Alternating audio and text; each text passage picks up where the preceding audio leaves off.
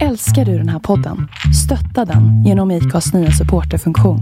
Det är helt upp till dig hur mycket du vill bidra med och det finns ingen bindningstid. Klicka på länken i poddbeskrivningen för att visa din uppskattning och stötta podden. Millions of people have lost weight with personalized plans from Noom. Like Evan, who can't stand salads and still lost 50 pounds. Salads generally for most people are the easy button, right? For me, that wasn't an option. I never really was a salad guy. That's just not who I am. But Noom worked for me. Get your personalized plan today at Noom.com.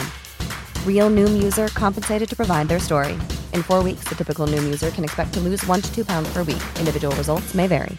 Hey, it's Ryan Reynolds, and I'm here with Keith, co-star of my upcoming film, If, only in theaters May 17th. Do you want to tell people the big news? All right, I'll do it. Sign up now and you'll get unlimited for $15 a month and 6 months of Paramount Plus Essential Plan on us. MintMobile.com/switch. Upfront payment of $45 equivalent to $15 per month. Unlimited over 40 gigabytes per month. Face lower speeds. Videos at 480p. Active Mint customers by 531.24 get 6 months of Paramount Plus Essential Plan. Auto renews after 6 months. Offer ends May 31st, 2024. Separate Paramount Plus registration required. Terms and conditions apply if rated PG.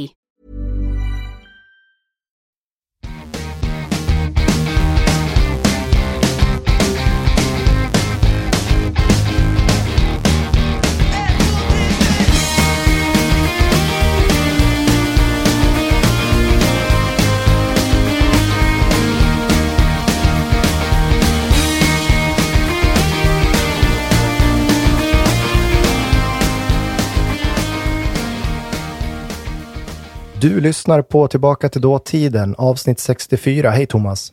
Hej David. Hur är det? Det är bra. Jag får be lite om ursäkt redan innan här. För att jag har en diskmaskin igång. Jag har en torktumlare igång. Och jag sitter inklämd i sovrummet. Ja, jag har 2 barn igång. Men det ska nog gå bra. 1988. Det är mitt i sommaren, 25-31 juli som jag läste. Du minns ju den här tiden, tänker jag ändå. Du var 8 år. Ja, det gör jag. Det var en härlig tid. Men jag minns ju ingenting av det jag nu stötte på i DN. Nej, du läste kanske inte DN så mycket som 8-åringen, det får man väl anta. Jag hade ingen podd då. Nej. Jag skulle vilja börja med att säga grattis Lotta.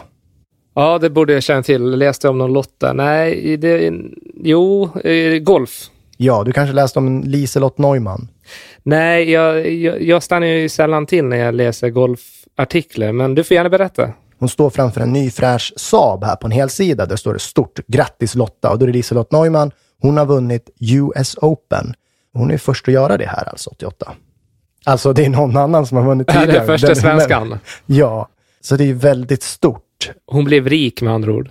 Hon blev nog rik och jag tänker att hon öppnade dörren för andra tjejer som höll på med golf. Alltså hon blev ju en förebild och sen kom det ju faktiskt andra kvinnor efter det. Ska man nämna stora golfare, då måste man nämna Helena Alfredsson också tänker jag som vann US Open 93 om jag minns rätt. Ja, så det var så pass nära inpå ändå som nästa. Ja, det var det ju. Och sen 2 år senare, vem är jag inte har sagt? Vem är den största här? Det är väl Sörenstam? Ja visst, Annika Sörenstam. 8 majors. Hon vann den första 95. Ja, det är stort. Men gillar du golf eller? Jag gillar golf när Zachrisson kommenterar. Har du lyssnat någon gång? Tittat? Jo, fast jag har hört seglingen. Det är inte så att jag har följt det, utan jag har någon gång sett och då hört hans röst. Ska jag vara ärlig så är det nog, jag gillar poesi mer än golf. Men det blir ju poesi när Zachrisson sitter där och förlurar kring det som händer på banan. Ja. Om du tänker på golf, tänker du att den är ölkompatibel? Nej, det tycker jag inte. Den är ju väldigt strikt. Alltså. Den är ju så strikt så att den är sjukt tråkig. Det är nästan, alltså golf och dressyr. Alltså segling också. Jag tror seglingen kanske hade mått bra av lite, alltså burköl. Vad menar du? Att de som seglar har med sig ett 6-pack folköl? Ja, men... Vad skulle det ge? Vad skulle det bidra med, tänker du? Jag tror att det hade kunnat gjort seglingen mer folklig eventuellt. Ja. Nu är det ju svårt på förhand att göra den mer folklig eftersom det är så dyrt att hålla på med det. Men alltså, om det bara ligger några burkar som, du vet, så här, tomma burkar som får fram och tillbaka mellan babord och styrbord. Och sådär. Man hör ljudet där vid segerintervjun så hör man liksom burkar exakt, som ligger då. Ja. En sport som hade mått bra av lite skitighet. Ja, jag förstår hur du tänker. Men om du inte tycker golf är så kompatibel, vad för andra sporter sporter. Då är det ju bowling du far efter. Känns fel om det inte finns med en öl. 5-6 öl ska man ha druckit när man spelar bowling. Ja, men det är också så att... Man blir bättre av några öl i kroppen. Ja, man blir ju inte det. Men jag tänker att de flesta som lyssnar nu är ju inte bowlare. Så att de har ju enbart gjort det i sammanhang där de har varit på after work eller personalfest eller liknande. Ja. Och då är det ju såklart så att man vill ha den där ölen. Men om det är någon som lyssnar som tävlar i bowling, då är det helt obegripligt naturligtvis. Nej, såklart. Bull. Lite mer vin kanske. Ett glas vin. Det limmar väldigt bra med dryck. Vad tänker du om dart då? Alltså för mig är ju dart någonting man gör enbart på pubber. 1987, alltså ett år innan här, så hade det brittiska dartförbundet hade förbjudit deltagare att röka. Idag känns ju det väldigt sådär självklart. Också av den anledningen att det är ju allt fler länder som har rökförbud inomhus. Jag tycker det är lite trist här. Nu 88 här har man beslutat att man ska inte få dricka öl heller under tävlingarna. Nej. Då tycker jag det försvinner något viktigt där, tänker jag. Det hade varit ännu starkare på något sätt om det var staten som hade gått in. Men det är alltså idrottsförbundet själva då? Ja, för man menar på att nu ska vi satsa stort på ungdomarna och då rimmar inte det så bra med att deltagarna står och dricker bärs när de kastar sina pilar. Det rimmar ju inte så bra heller med om man vill bli en OS-gren, kan jag tänka mig. Nej, det gör det ju inte heller. När de då sitter och bedömer då den här kommittén som avgör om de ska få med eller inte och ser bilderna, då ett paket Kent och några pints. Det passar bättre på en segelbåt. Ja, jo, men du kan ha något där faktiskt. Men det är slut på bärsen i England i alla fall när det gäller dartkastare. Och vi är igång med podden. Ja, nu är vi igång. Och du nämnde ju... Har du ett anfall nu? Eller vad? Ja, förlåt. Du nämnde ju Liselott Neumann för en stund sedan. En annan kvinna som var aktuell, som du naturligtvis har hört talas om eftersom du är någorlunda bokintresserad, det är Doris Lessing.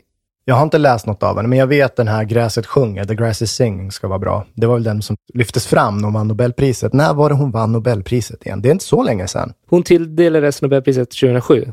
Lever hon? Alltså det är 10 år sedan, tänker jag. Hon var ju rätt gammal. Nej, hon är död. Hon dog 2013. Det är märkligt, för att jag tänkte också att det var ju bara något år sedan hon fick priset. Men det är ju redan 10 år sedan. Mm. Av den anledningen tänker jag lyfta upp Doris Lessing lite. Jag tänkte också att du kanske inte känner till så mycket om henne, så att jag kan väl berätta lite om henne. Och vad var hon aktuell med då 1988? Jo, dels så hade hon släppt en bok året innan som hade blivit ganska uppmärksammat. Mm. Hon gav ut en bok som heter Våra ord blåser bort med vinden. Snygg titel. Våra ord blåser bort med vinden. Ja, men det är fint. Och det är kanske fint också just på grund av att den handlar om situationen i ett afghanskt flyktingläger i Pakistan. Och hon besökte det flyktinglägret och var väldigt aktiv i motståndet mot Sovjetunionens invasion av Afghanistan. Ja, det var Sovjet som var där då alltså. Exakt, jag tror de invaderade, jag börjar veta det, 1979 invaderade de. Och var ju där, blev ju kvar där, som det så ofta blir efter sådana invasioner, att man fastnar där. Mm. Det här året, som vi har läst 1988, så hade hon släppt en bok som heter Det femte barnet. Och det är den som då står omskriven i tidningen den här veckan. Det var så jag kom in på henne, så att jag blev nyfiken och ville läsa lite mer. För det första skulle man ju vilja, alltså Svenska Akademin, då när de bestämmer sig för att hon ska få det här priset. Jag vet inte hur du tänker kring det där, att när de ger ett pris till en person, de har ju ena sidan med att, jag kan tänka mig att de har väl en lista på personer de vill ge det här priset. En väldigt lång lista. Ja, exakt. Och där spelar ju såklart ålder in. För att om det är någon man vill tilldela priset, så börjar personen närma sig avgrundens kant, det vill säga döden, så bör man ju skynda på, tänker jag. Ja, såklart. Vi såg det ganska nyligen med Tranströmer. Ja, just det. Han dog... Fick han det postumt eller... Säger man postumt eller postymt? Jag vet inte. Postumt, säger jag. Aha. Nej, fick han det på postymt? Postumt? på... Nej, det fick han inte. Däremot så tror jag inte... Han hade väl tappat talförmågan då, tror jag. Så det var väl hans fru, ska jag gissa, som då tackade när media då besökte dem. Däremot så kunde han väl lira piano. Jag för mig han satt i något klipp där. Det stämmer nog, jag minns. Men du, det är jättevanligt att de, som du sa, de får det ju vid en ganska hög ålder och sen dröjer det inte många år innan de går bort. Ja, men det känns lite så. De står på tröskeln. Grejen med Doris Lessing, det var att hon kunde inte ta sig till Stockholm. Hon blev avrådd av sin läkare. Hon var ju så pass gammal, helt enkelt. Ja, hon stod nog utanför sitt hus och meddelade det här. Och det var väl det hon i princip sa. Ja, det kan man ju förstå. Jag menar, hon var alltså 88 år gammal. Det är ju såklart så att det kan vara lite kämpigt att ta sig till Stockholm. Mm. Det är fan ett jävla slag i ansiktet egentligen. Alltså kan de inte ge dem lite tidigare? Ja, visst. Men du måste ju faktiskt ha en ganska diger produktion. Jo, men inte fan fick Doris Lessing Nobelpriset för det hon gjorde mellan hon var liksom 80 och 88. Nej, okej då. Nej. Då fan var det väl saker hon har gjort innan det. Ja, det där, nu vill jag vill veta vad medelåldern är för Nobelpristagare. Alltså inom litteratur. För det känns som de ligger mycket högre än andra priserna. Där kan man ju vara 45 och få priset. Det kan man ju inte i litteratur. Jag kollar det. Alltså det måste ju vara 70 plus. 75 plus. Vad hette hon? Elfriede Jelinek, vad var hon? Hon var väl 55-60. Jag kan ju säga så här att det är högre medelålder än den här jävla guldbollen i alla fall. Guldbollen? Ja, men det har jag inte så svårt att förstå. Det vore jättekonstigt om guldbollen, om man delar ut den till 75-80-åringar. Det vore ju helt stört ju. Ja, nu ska vi se. Jag hittar en sida, biblansvarar.se, jag vet inte hur bra den är. Vad är medelåldern för Nobelpristagare i litteratur? Undrar Alice. Hej Alice. Medelåldern är enligt den här sidan då 64 år. Okej, det var lite yngre än vad jag tänkte. Men du, en intressant tanke. Det är ju att man skulle kunna vinna priset flera gånger. Tänk om man hade som en Zlatan fast i litteratur. Vad läckert det vore. Om det fanns en motsvarighet där. Eller är det bara en jättekonstig tanke jag fick nu? Men att man tog hem det 3 år i rad helt plötsligt. Det skulle vara jävligt. Om det skulle inte vara uppfriskande. Vi ger det till Lessing igen. På stumt. Ja, hur man nu säger. Kanske. Då är man ju inte så jävla gammal i alla fall. Å andra sidan, det finns ju en fördel också. Det som du säger, det är klart att det så hinner ju författaren prestera mer innan hen dör. Men man garderar sig också för det faktumet att personen i fråga kan ställa till med jävelskap efter att Nobelpriset redan har tilldelats. Mm. Det är ju inte kul att ge Nobelpriset till någon person och sen 2 år senare går personen ut och är öppet nazist eller något sånt där. Det hade ju varit beklagligt. Det är sant. Åter till Doris då. Mm. Det som är så fascinerande med henne, det är att hon verkar ju ha varit oerhört självständig. Ingen man? Jo, det hade hon, men jag läste så här, hon föddes 1919 i Iran. Jaha. En brittisk familj. Hennes familj flyttade sedan till Sydrhodesia. Är det ett land? Nej, inte längre. Det är Zimbabwe idag. Aha. Sen frågan är om den delen av Sydrhodesia hon bodde i däremot kanske inte är Zimbabwe. Jag tror det har blivit lite gränsförändringar, men skitsamma. Eller vill du fastna i geografin? Eller? Nej, men det var ju du som fastnade. Fan. Nej, men ska vi fördjupa oss idag? Den kan ju inte lägga den på mig. Det var ju du som... Ja, kör nu. Ja. Okay. Hon bodde i Sydrhodesia. Eventuellt så var det Zimbabwe. Det är det du säger. Ja, hennes farsa, han hade skadat sig i första världskriget. Han var en banktjänsteman och hade väl några planer på att starta någon typ av jordbruksverksamhet i södra Afrika. Ja. Gick inte så bra. Doris växte upp där i alla fall och hon sattes i en klosterskola. Gick även inom flickskola ett tag, men så hoppade hon av plugget redan som 13-åring. Och det är såklart inte jätteovanligt att kvinnor inte gick så länge i skolan vid den här tiden, men hon var ändå från en familj kanske där man förväntades att studera lite vidare. Ja. Och grejen var att hon lärde sig väldigt mycket, men hon var självlärd alltså. Hon läste mycket, studerade mycket. Autodidakt. Jobbade lite som barnflicka, hon var telefonist i Harare och pluggade sen sociologi och politik. Men hon gifte sig redan när hon var 19 år, fick 2 barn med den här ledaren som hon gifte sig med. Men det höll inte det äktenskapet, så hon lämnade mannen och barnen. Mitt under andra världskriget, 43. Man kan fördjupa sig i det. En hel liksom, genusdiskussion i att även idag så blir man mer förvånad när en kvinna gör det än om en man gör det här, såklart. Ja. Det måste ju varit ett jäkla ståhej att hon gjorde det. Mm. Det hon gjorde istället då efter att hon hade lämnat barnen och mannen, det var att hon började ägna sig åt en bokklubb, Left Book Club i Salisbury. Salisbury, det är det som är Harare idag. Den här bokklubben, det var en kommunistisk grupp. I det här sällskapet hon då träffade hon en tysk-judisk flykting, Gottfried Lessing, därav namnet Lessing. Han var också kommunist och de gifte sig 45, ganska nära in på skilsmässan. De fick en son. Mm. Men Då skilde de sig några år efter kriget, 1949. Och då flyttade hon från Afrika till London. Men nu känner inte jag att hon är självständig. Nu känner jag att hon är jävligt rörig och bara har inte tänkt igenom saker. Den här gången tog hon med sig barnet däremot. Ja. Det blir ingen varannan vecka, tänker jag, om farsan bor i Sydrhodesia och morsan bor i England. Nej. Idag brukar ju ofta, så här, någorlunda sunda föräldrar brukar ju ändå tänka sig, kan vi bo ganska nära varandra? Mm. För barnens skull. Men det var ju inte aktuellt här då, uppenbarligen. Hon sticker ut. Därför blir man ju så fascinerad av henne. Mm. Det kan inte ha varit lätt. Alltså, tänk vad mycket skit de måste ha fått av folk runt omkring henne. Ja, men såklart. Måste vara oerhört stark. Det var ju i London som skrivandet kom igång på allvar, och det var där författarkarriären tog fart. Sen övergav hon kommunismen på 50-talet.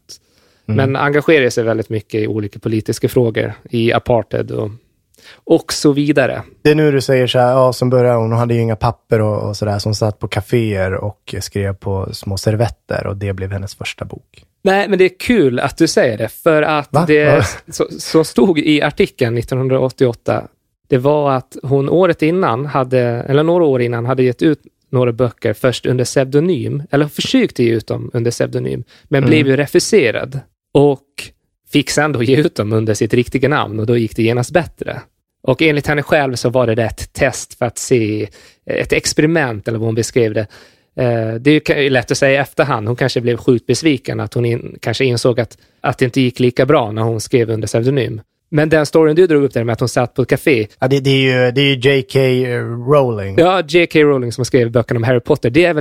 Är det en av de mest klassiska, moderna berättelserna om hur en författare blir till. Ja, men och förmodligen så är den så jäkla överdriven. Ja, precis. Man får ju en bild av att hon satt där med ett sånt här gammalt block och vässade pennan för hand. Satt hon inte med laptop? Det kanske var för tidigt. Det är klart hon hade det. Det där är bara en efterkonstruktion. Det blir en bättre story. Man vill gärna göra henne fattigare än hon kanske var också. Ja. Anledningen att jag vill nämna J.K. Rowling här också, det är att hon har ju också försökt att ge ut böcker under pseudonym. Hon gav ut en bok under pseudonym, men det är jättelätt att att bara köra igenom något program, så kan man ju se vem skriver på ungefär det här sättet. Man kör det mot andra böcker och då hittar man att det var hon. Men hon skickade till olika förlag sina manuskript och blev ju refuserad. Ja, det är också intressant. Hade Tranströmer också blivit refuserad om man skrivit under pseudonym? Ja, kanske. Säkert. Det är inte så lätt att slå igenom med dikter och sådär. Men ett av bokförlagen, det var rätt kul då, när hon försökte ge ut den här under pseudonym. Det var att de skrev att hon kunde söka hjälp med sitt författarskap i bokaffärer eller gå en skrivarkurs. Ja. Så kan det gå.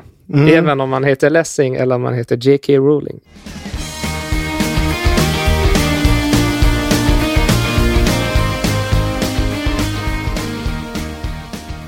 Det är tillbaka till datiden@gmail.com. Du ska skicka alla dina mejl. Det är jag eller Thomas som kommer svara på det. Vi är i 88. Det är juli, slut av juli. Jag vill ställa frågan, kan man bli tröstad av en robot? Bli tröstad av en robot? Ja. Kan man det? Jo, det kan man väl. Vad fan, man kan bli tröstad av allting ju. Man kan verkligen bli tröstad av en robot. Det är det artikeln här i DN handlar om. Och det här tycker jag är kul. Alltså robot 88, robot idag, där blir det lite spännande. Då får man tänka att bilden av robotar 88 börjar ha varit de här typ R2D2 och gänget ifrån Star Wars-filmerna. Eventuellt den här roboten som Rocky hade i Rocky-filmerna. Är han en robot? Ja, men typ i Rocky 3 eller 4 köps det väl hem en robot till den här ensamma tränaren. Han är väldigt ensam. Det är nästan så att man funderar på vad han har den där roboten till. Alltså han är nästan pervers. Okay. Nej, men han har nästan pervers relation till roboten. Ja, nej, men man kan bli tröstad av en robot, så att det var inte så konstigt. Om det nu var synd om den boxningstränaren där på 80-talet, så var det säkert därför. Man har gjort en undersökning här då.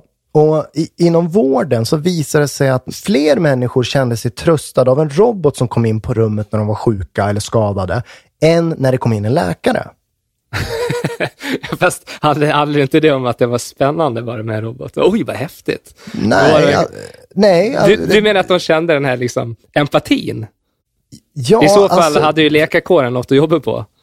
Jo, men det skriver man ju om här. Anledningen menar de då är ju att när en robot kommer in och är så pass avancerad att det kan ställa frågor om hur du mår och faktiskt kunna ta in svaren och göra någonting med den. Alltså bearbeta den informationen för att fortsätta liksom. Det visar sig att människor blir mer avslappnade i och med att det är en robot. Det är ingen riktig människa som de berättar det här för. Så då kan de öppna sig mera. Alltså känslor och tankar. Och det kan man väl på sätt och vis förstå. Ja, kanske. Det blir ju... roboten skvallrar ju kanske inte. Nej, men precis. Och jag menar, du vet väl själv om du är hos en läkare. Det är en ganska jobbig situation. Det är inte lika integritetsmässigt jobbigt med en robot, tänker du? Nej. Och man menar här 88 då att psykiatrin och äldrevården, man ställer mer frågan och är nyfikna på om inte robotar då är lämpade för just de här områdena. Just för datorisering. Och att man här ser en möjlighet att utveckla och förfina tekniken genom att då låta riktiga läkare. Man låter dem ta en paus, helt enkelt. Nej, men alltså att roboten blir ju alltså fullmatad med svar från riktiga läkare och blir fylld med expertkunskap. Och den kunskapen då förs över till regler, till maskinen som sen då i slutändan kan till och med ställa diagnos, tänker man då. Där är man väl idag, va? Ja, och för jag tänkte vi skulle liksom, vi tar ju avstamp 88 och sen tänker jag att vi rör oss framåt till idag och så ska vi även köra lite framtid där, tänker jag. Men du, innan du gör det, bara en liten avstickare. Jag hörde en studie om att man har gjort ett test där man har tagit in en hund vid ett spädbarn och sen jämfört med när en mamma eller pappa var vid spädbarnet. Sen jämfört stressnivåer. Och man kunde konstatera att spädbarnet var lugnare när en hund var där än men det är också, jag har också läst en människa var där. Det är också intressant. Men kan du köra tidslinjen då? Ja, vi får se hur jag lyckas med det. Men jag tänker att det har gått nu nästan 30 år sedan jag läser om den här kan man bli tröstad av en robot, den artikeln. Och om man tänker på språket vi har idag med uttryck. Alltså robotarna är ju här hos oss. Det märks ju när vi säger så här, men vad fan, jag var felprogrammerad. Det blev fel. Ja, att det finns i vårt språkbruk. Ja, eller jag är överbelastad just nu. Nej, vadå, kommer det från att vi lever i en IT-ålder, att man är överbelastad? Ja, det är det. Är du säker? En dator blir överbelastad, systemet blir överbelastad. Ja, jag vet. Jag tänkte att man kanske var överbelastad om man bar på en säck med mjöl som vägde 80 kilo. Nej, då bär man något tungt. Okej. Då bär man en tung säck. Okej. Ja. Okej. Jag läser faktiskt idén från 2016 och jag funderar på om det är den här datorn jag läser om 88 som nu har utvecklats och blivit det som kallas Watson. Känner du igen det namnet? Watson? Ja, det var den datorhjärnan eller datorsystemet kallas idag. En väldigt känd dator. Han blev först känd. Han eller hon. Hen ska jag säga, eller hur? Eller vad fan, dator har väl ingen kön? Nej, det vore jättekonstigt. Robotiserad penis. Nej, det går inte. Går inte det? Nej, men det går ju. Men det vet du mer än mig när det gäller sådana saker. Men, okay, den här Watson blev känd först när den spöade 2 Jeopardy-mästare i tv. Jo, men det här känns igen som en klassisk TP-fråga. Exakt. Den är så avancerad nu, den här Watson, att den förstår talat språk, den kan hämta information och bearbeta den och sen lämna ett begripligt svar. Så att, jag menar, det som hände där 88, det var ju mera en inblick i det vad vi har idag. Alltså någon slags... Det var bara lite skrap på ytan, så att säga. Ja, exakt. Jo, det är inte så... Det är något år sedan bara. Så var det så att man lät Watson bearbeta 20 miljoner dokument om cancerfall. Och Watson lyckades det som hur många läkare som helst inte hade lyckats med. Att faktiskt hitta en cancerdiagnos på en sjuk patient. Fantastiskt. Det är också så här, läser jag från DN 2016, att Watson finns på belgiska flygplatser, alltså i säkerhetskontrollerna. För att Watson kan läsa av människor och tolka ansiktsuttryck och kroppsspråk och sådär. Så han jobbar även som vakt. Han? Ja, okej. Han. Han har fullt... Hen har fullt upp. Ja, han har ju det. Varför tänker man att en kille för? Det är helt sjukt. Jag är förstörd. Eller? Ja, men vänta nu. Alla robotar jag har stött på, de är väl ändå R2D2? Nej, men han är ju inte kille. Han är ju inte kille. Nej, men det är ju inte. Men du sa han är ju inte Nej, kille. Nej, jag måste jobba med det här. Herregud. Ja. Okej, 3-piece, vad heter han? CP3O. Är det den guldiga? Tror man det? Fan, vi kommer loss från det där. Skitsamma. Nu vill jag spela upp ett klipp från Ekot på Sveriges Radio 15 januari från i år. Mm. Och här är det roboten Pepper vi träffar på. Hello, how are you today? I'm fine. Great. How are you? I'm very well. You look so good tonight. Thank you. I have a bit of a headache. Try to sleep. They say that helps. Okay. I thank you. You're a nice robot. Wonderful. Thomas Hellström är professor vid institutionen för datavetenskap vid Umeå universitet. Han är också koordinator för ett internationellt forskningsprojekt där 15 doktorander under 4 års tid ska göra sociala robotar bättre anpassade till äldrevården. På sitt rum så har han den lilla roboten Pepper som är ungefär 1,20 meter hög och gjord i vit plast med stora ögon som kan blinka i olika färger. Den kan gestikulera och vänder sig mot den som pratar. Och så kan den utbyta information men inte kommunicera på en högre nivå. Ja, äldrevården. Ytterligare ett nytt område där man ser möjligheter då för robotar. Ja. Men är det inte lite ett slag i ansikte på anställda inom äldrevården med tanke på kommunikationen här då? Så här, try to sleep. Säg ont i huvudet. Try to sleep.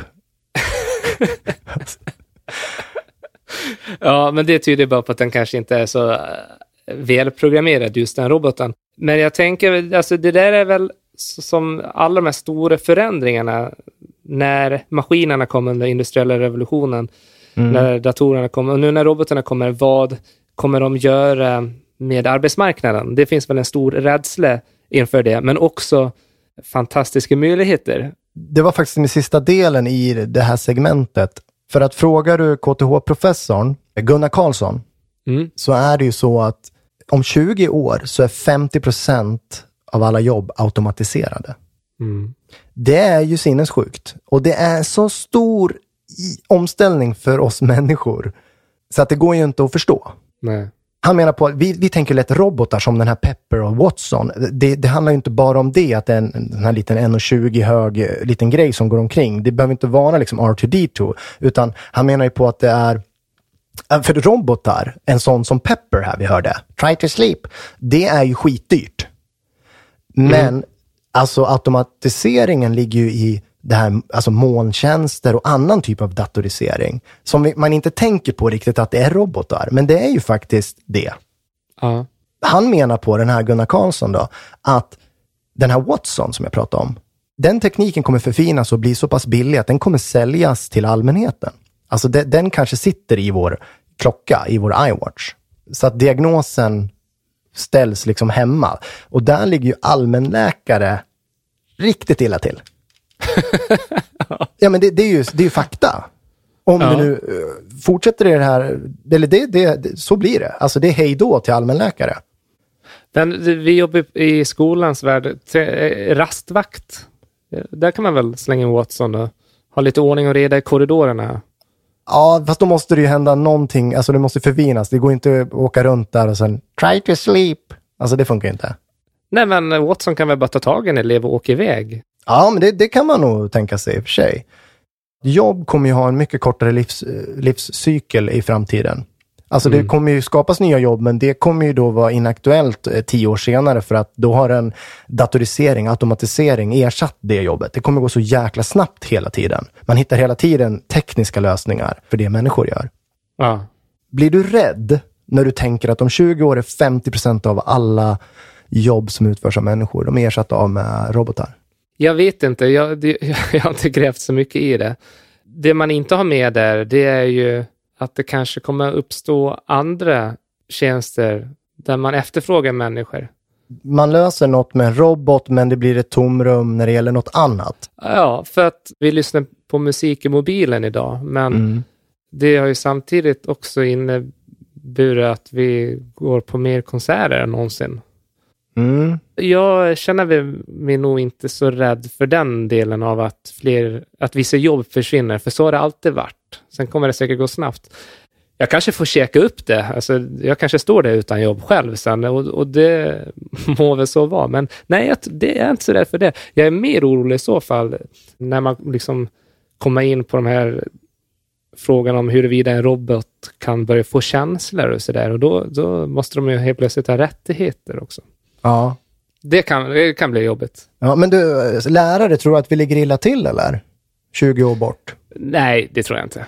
Det är alltså jag tror inte att föräldrar vågar släppa iväg sina kids till en byggnad där de bevakas av några robotar. Nej, men nu tänker du lite snett här. Alltså, de kommer inte gå till skolan. De kommer ju ha skola hemifrån via nätet, alltså via Skype. De får föreläsningar, men det är en robot som håller i dem. För man har programmerat roboten att göra så som en lärare skulle gå igenom det grammatikavsnittet eller det historiska avsnittet. Ja, fast jag tror inte det. Alltså, det är säkert förr eller senare, det är möjligt. Men skolan är så tungrodd också. Det är så många politiska beslut som är inblandade där. Jag tror mer vi kommer märka av det där på den fria marknaden och så fritiden än vad vi kommer märka av det just i skolan, det tror jag. Men taxichaufförer kan man väl säga hej då till. Det är inte den kursen man ska påbörja just nu. Jo, men det tror jag. Men då ska man nog inte räkna med att jobba med det hela livet. Fast vadå? Vi har ju typ självkörande bilar på G. Ja, fast det kommer ju dröja ett tag, David. Ja, men så du menar då att en arbetslös person idag inte ska ta taxikort? Ja, men det är klart att man ska ta ett taxikort. Det är väl jättebra att ha ett jobb. Men jag menar bara att om man i ett längre perspektiv så finns det ju... Det tror inte jag är vettigt. Jag tror inte vi har... I framtiden så har vi inte taxichaufförer. Då är det ju självkörande bilar som tar oss. Eller andra typer av fordon. Vi kanske flyger. Alltså det är taxiflyg. Du lyssnar på Tillbaka till framtiden. Nej, men... piloter. Ja. Hej då! Ja, Watson tar det här. Vilka jobbar idag? Det är Watson och Pepper. Okej, de är grymma. Ja. But try to sleep. Det funkar ju. Innan man drar iväg. Det ligger risigt till. Verkligen. Det är svårt att veta det såklart. Vilka typer av yrken. Men den här, får jag ändå gå tillbaka till Gunnar Karlsson här. Den här KTH-professorn. Han ger oss 3 scenarier. Då är det så här, kommer det här att lösa sig för mänskligheten? Ja, det kommer det. För vi klarade industriella revolutionen. Vi klarade av den grejen, så vi kommer klara av det här också. Andra scenariot. Ja, men vi måste anstränga oss som fan. Vadå? Ja, okej. Ja. Det kommer krävas ett jäkla samarbete från människor. Om nu de här robotarna kommer och tar över allting, så måste vi ju på något sätt hjälpas åt för att lösa det. Det kommer vara massarbetslöshet. Det sista scenariot är ju skräckscenariot då. Det är att, det skulle kunna bli så att all automatisering leder till att människor kommer inte behöva ha ett lönearbete. Och då blir den stora frågan, hur ska vi skapa mening i våra liv? Ja, fy fan. Eller hur? Ja. Hans förslag då är ju att ta hand om varandra. Men vad fint då. Ja, men tänk om man inte hade jobb. Tänk om allt löste sig hela tiden. För fan vad det skulle vara, vad folk skulle må dåligt. Men det är fint ändå att det är hans slutsats. Att när allting kommer omkring, vi måste ta hand om varandra. Ja.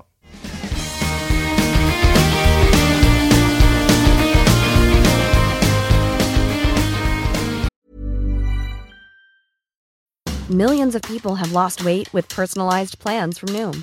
Like Evan, who can't stand salads and still lost 50 pounds. Salads generally for most people are the easy button, right? For me, that wasn't an option. I never really was a salad guy. That's just not who I am. But Noom worked for me.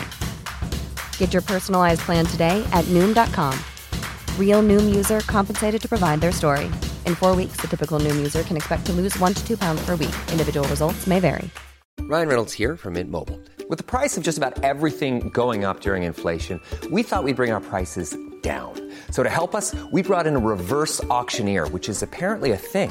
Mint Mobile Unlimited Premium Wireless. How to get 30, 30, bit to get 30, bit to get 20, 20, 20, bit to get 20, 20, bit to get 15, 15, 15, 15, just $15 a month? Sold! Give it a try at mintmobile.com/switch. $45 up front for 3 months plus taxes and fees. Promo rate for new customers for limited time. Unlimited more than 40 gigabytes per month. Slows full terms at mintmobile.com. Since 2013, Bombas has donated over 100 million socks, underwear, and T-shirts to those facing homelessness.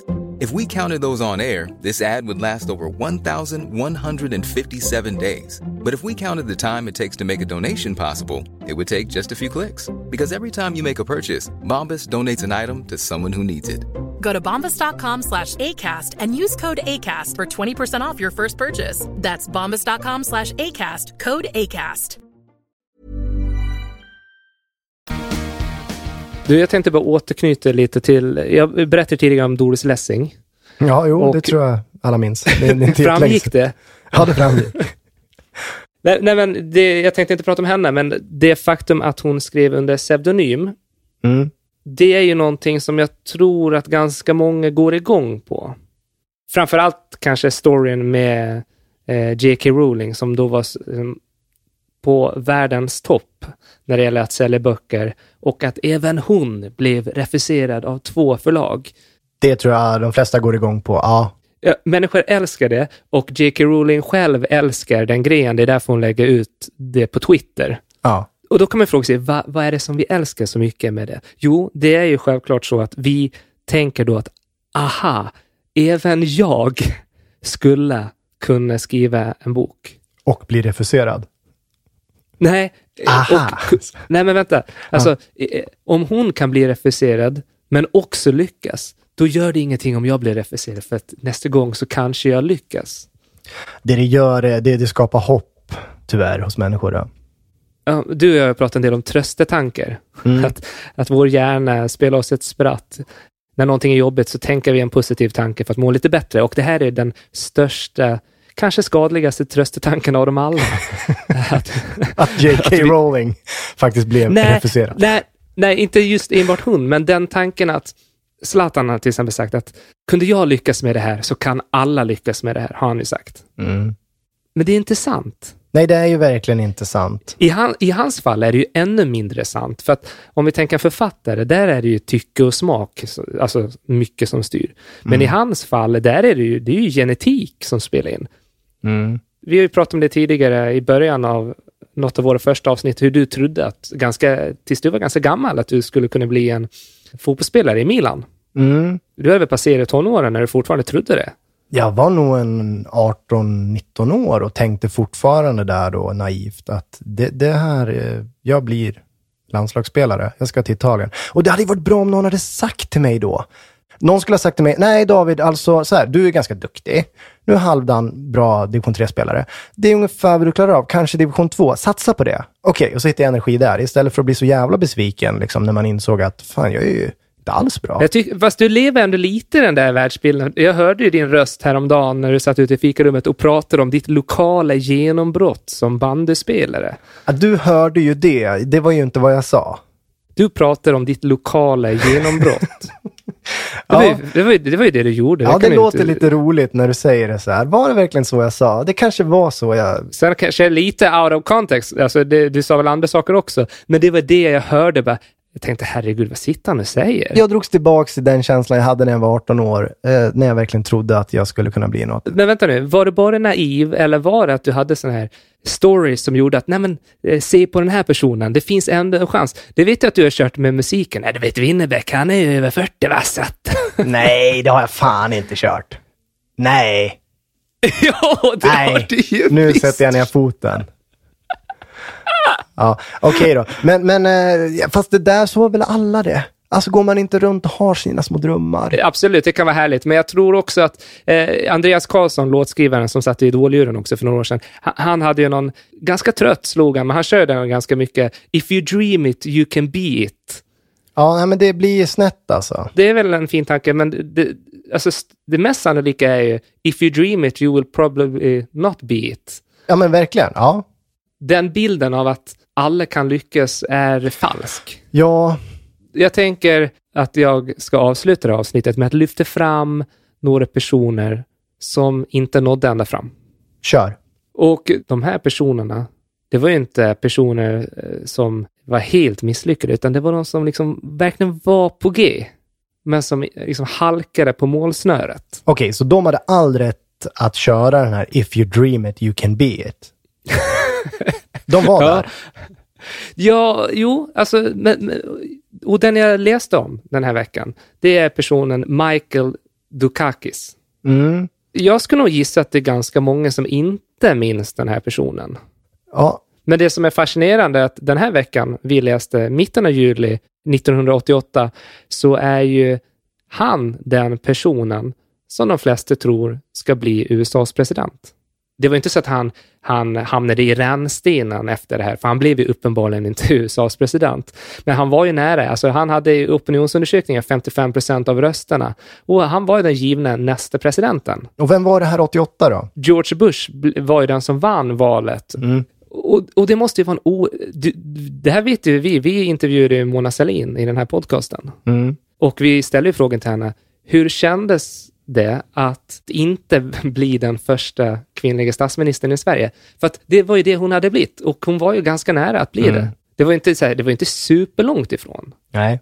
Hon måste ju ändå ha lekt med den tanken ganska många gånger, att jag hade ju blivit en historisk person. Nej, men hon var ju tydligt besviken, det var väl tydlig med. Ja, hon sa ju det. Hon sa också att hon inte grämde sig över det jättemycket, men hon föll ändå på målsnöret. Nu kan det bli så att det många kanske minns istället kommer att vara såna här tråkiga saker som den här senaste skandalen och Toblerone och allt vad det nu var. Mm. Och Michael Dukakis, kanske många ska känna till han. För mig är han ju ingen, verkligen.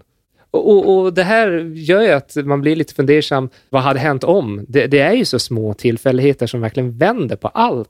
Mm. Du trodde ju inte att Trump skulle vinna det här valet. Nej, det var ingen som trodde det. Förutom Runa Sögaard, han hade koll. Vad trodde han det? Ja, han hade förvarnat folk. Han hade sagt det redan innan liksom, det drog igång där i höstas. Ja, han har gått ut och sagt det, eller? Ja. Och så han slår sig för bröstet nu, att vad var det jag sa? Ja. Det här tänker jag ganska ofta, alltså sådana här små tankar. En sån jag ofta återkommer till är den här Senegal-matchen. Kommer du ihåg det? När det var fotbolls-VM 2002. Sverige vann dödens grupp och sen i åttondelen mötte Senegal. Det blev förlängning och Senegal slog ut Sverige. Strumprullar i bort, det var stolpe in där. Strax innan Anders Svensson, tror jag det var, hade skjutit i stolpen. Ja. Fruktansvärt, och det är alltid så i sport såklart, när det är fotboll inte minst, att det är små tillfälligheter. Jag har ju efter det här sitter och kollar liksom, men om Sverige, det är helt meningslöst, men om Sverige vann den matchen, hur hade det sett ut sen då? Jo, i kvart hade man mött Turkiet. Det är en 50-50 match, den hade ju Sverige kunnat ta. Ja, vi hade vunnit den. Vi har varit i semi. Okej, vad kan vi ha haft i semi då? Brasilien, det är en förlust. Ja, eller 1-1. Vinna på straffar, det skulle kunna funka. Nej, du hade varit final. Vilka hade vi haft i final då? Tyskland. Får jag ändå anta att Brasilien hade vunnit. Sverige hade hamnat i bronsmatch. Och vet du vilka de hade mött då? Sydkorea. Ja, nu hade man vunnit. Då hade Sverige tagit brons igen. Ja, du ser. Fan, det är de här små tillfällen som gör att ganska mycket förändras. Du och jag slutade ju jobba i Täby samtidigt och hamnade på samma skola. Då hade vi inte suttit här och haft den här podcasten. Nej, det hade vi inte. Om man fastnar där, tänker jag. Alltså, då skulle jag kunna fastna när jag var 19. Skulle jag då tänka tillbaks till varför jag inte blev nästa Zlatan? Det blir ju jävla olyckligt det. Det blir inget bra. Nej, men var det inte dessutom så? Var det inte du som intervjuade Maja när hon var på arbetsintervju? Alltså min sambo. Jo, det var det. Hade du tyckt att hon var skit på den intervjun, då hade ju inte jag sitter här nu. Nej, just det. Det är spännande. Det finns då vill jag slänga in en författare, Paul Auster, amerikansk författare. Det är ett vanligt tema i hans böcker. De här små sakerna i livet som gör att saker tar en helt ny vändning. Det är roligt att leka med de tankarna.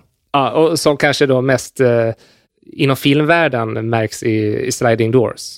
Ja, just det. Om vi då går tillbaka till Dukakis. Han hade världens mäktigaste ämbete inom räckhåll. Han misslyckades och förlorade valet ganska rejält. Mm. Då tänkte jag ta upp några andra personer som har varit på målsnöret och se om du känner igen vilka personer det här är. Mm. Alan Shepard. Nej, berätta. Nej, han var ju den andra människan i rymden.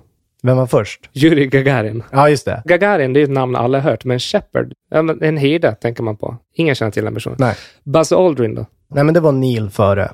Ja, precis. Han är kanske den mest kände tvåan då. Mm.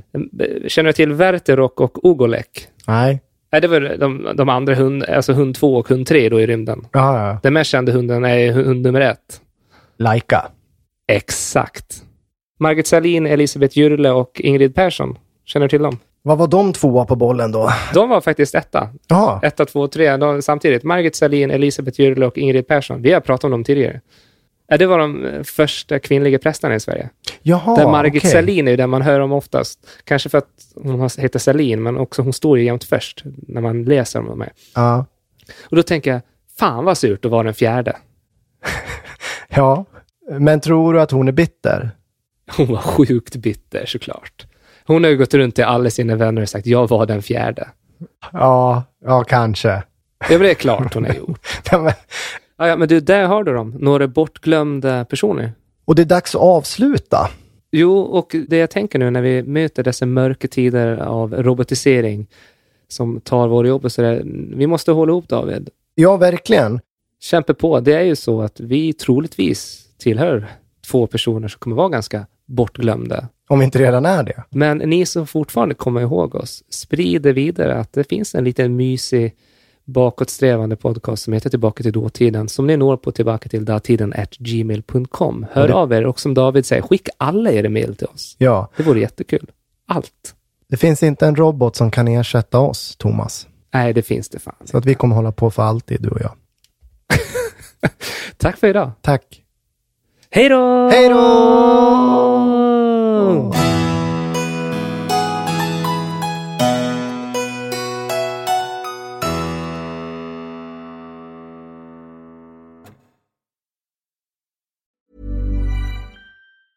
Even when we're on a budget, we still deserve nice things.